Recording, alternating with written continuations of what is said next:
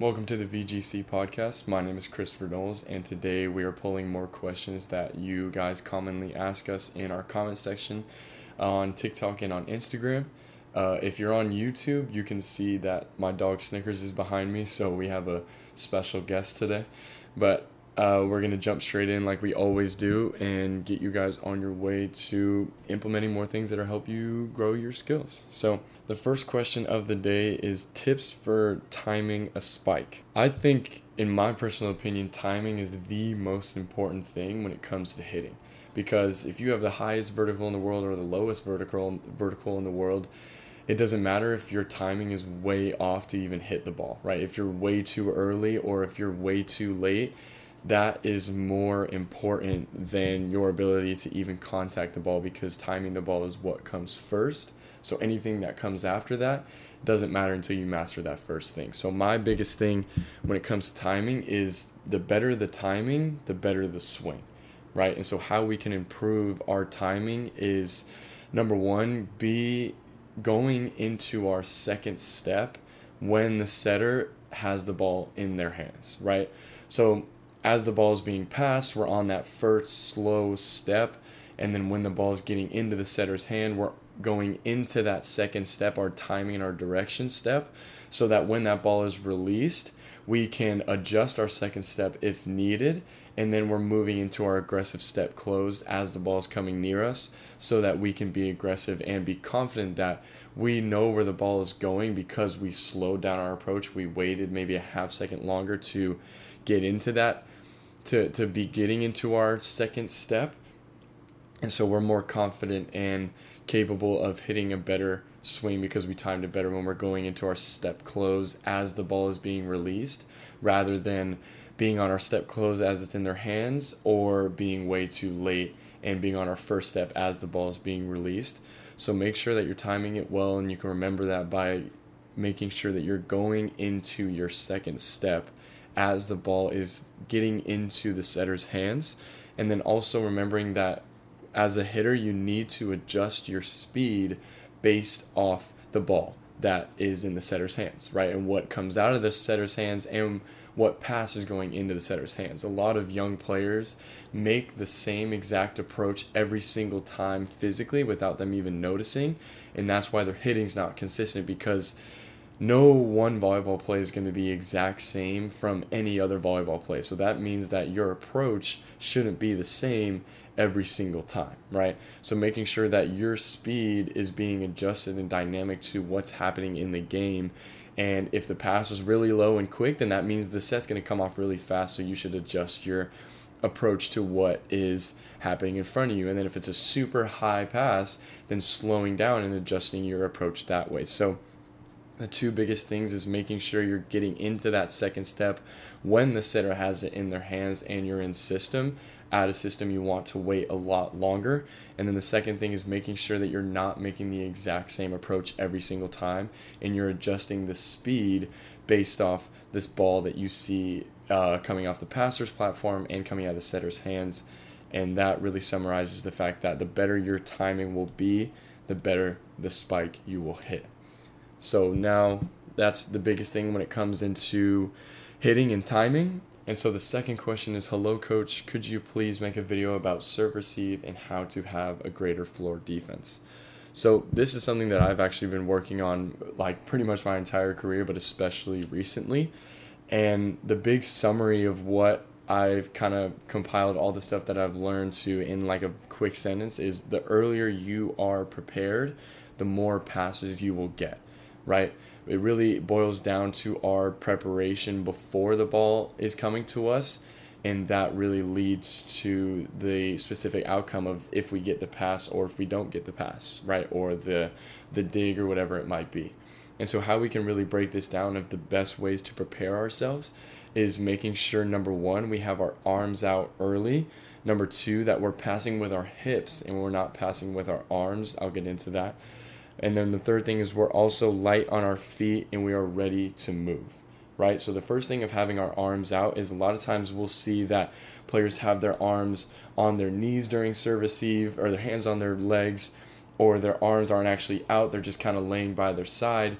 So then that little half second it takes to get our arms up when they're not already up can really determine the outcome of if the ball is passed or not, right? That little half second to get your arms up compared to when they're already up can cause a really different result. So make sure that your arms are up, not up by your face ready to hand set, but not already committed to a platform pass, but kind of nice 90 degrees bent at your torso, ready to go up or down to take it with our hands or take it with our platform. Just making sure you have your arms up first. The second thing of passing with your hips is something I really learned recently that I think is something that's really going to unlock a lot of my defensive power. More specifically, this is for serve receive as well, but it's more aimed at defense, of trying to pass with your hips rather than your arms, because a lot of the time we swing our arms to try and get to the ball, and that results in a lot of balls sprayed out or sprayed behind us.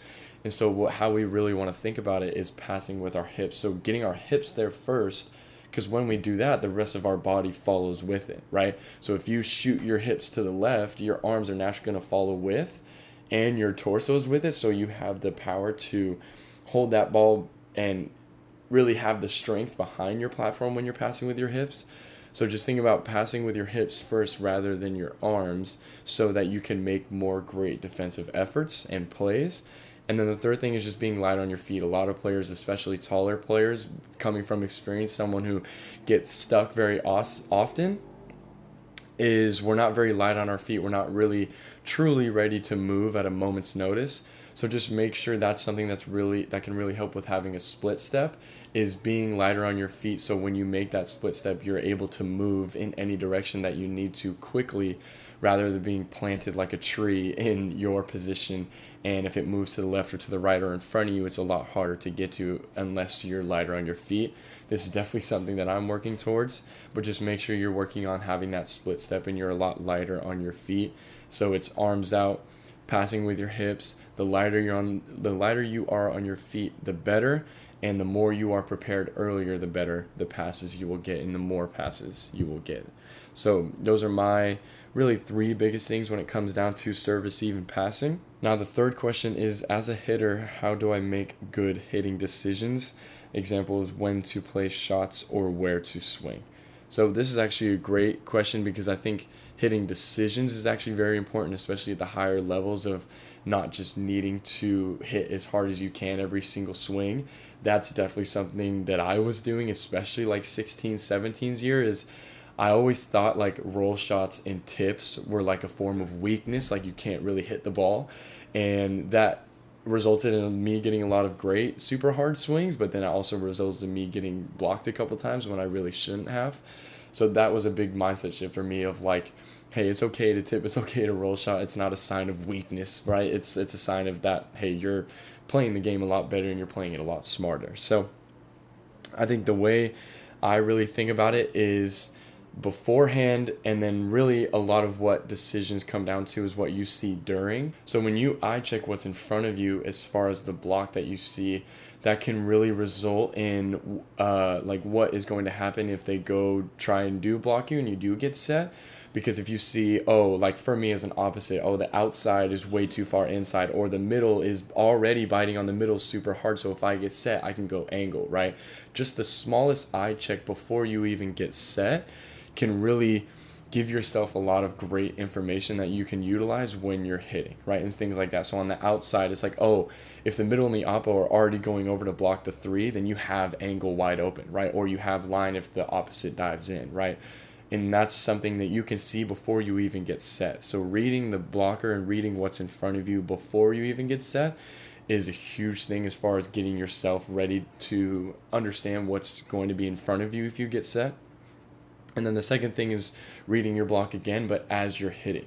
So as you're going up and approaching, being able to see the hands in front of you is a great tool to utilize. So that is also a good piece of making sure that you're not hitting way too far above you, right? You're not hitting with the ball right on top of your head to where you can't see anything in front of you. You want to be contacting the ball in front of you so you can see what's in front of you and the hands in front of you.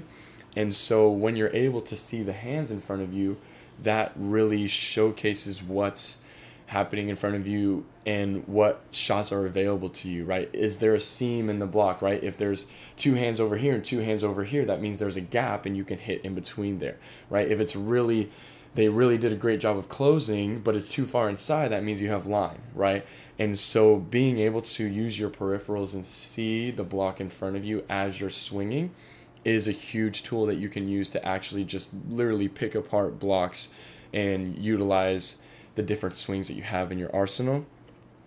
And something that I really think about as far as should I hit the ball really hard or should I make a shot like a roll shot or a tip is if there's an opening, hit it, right? Like if you see a gap in the block, go for it and hit it as hard as you can. Like if they make some crazy play and move their hands and block you, like so be it. You saw the gap and that's what you're going for and that's what you're trained to do, right? If they're way too far outside and you can see the libero and the middle back, that's how much angle you have, hit it as hard as you can, right? And the same thing for the line shot. If they parted like the Red Sea and there's so much line, then go for it, right? If you hit it out, that's something else. You know what I mean? But if you just see that and make that decision that there's a huge opening, then hit it as hard as you can.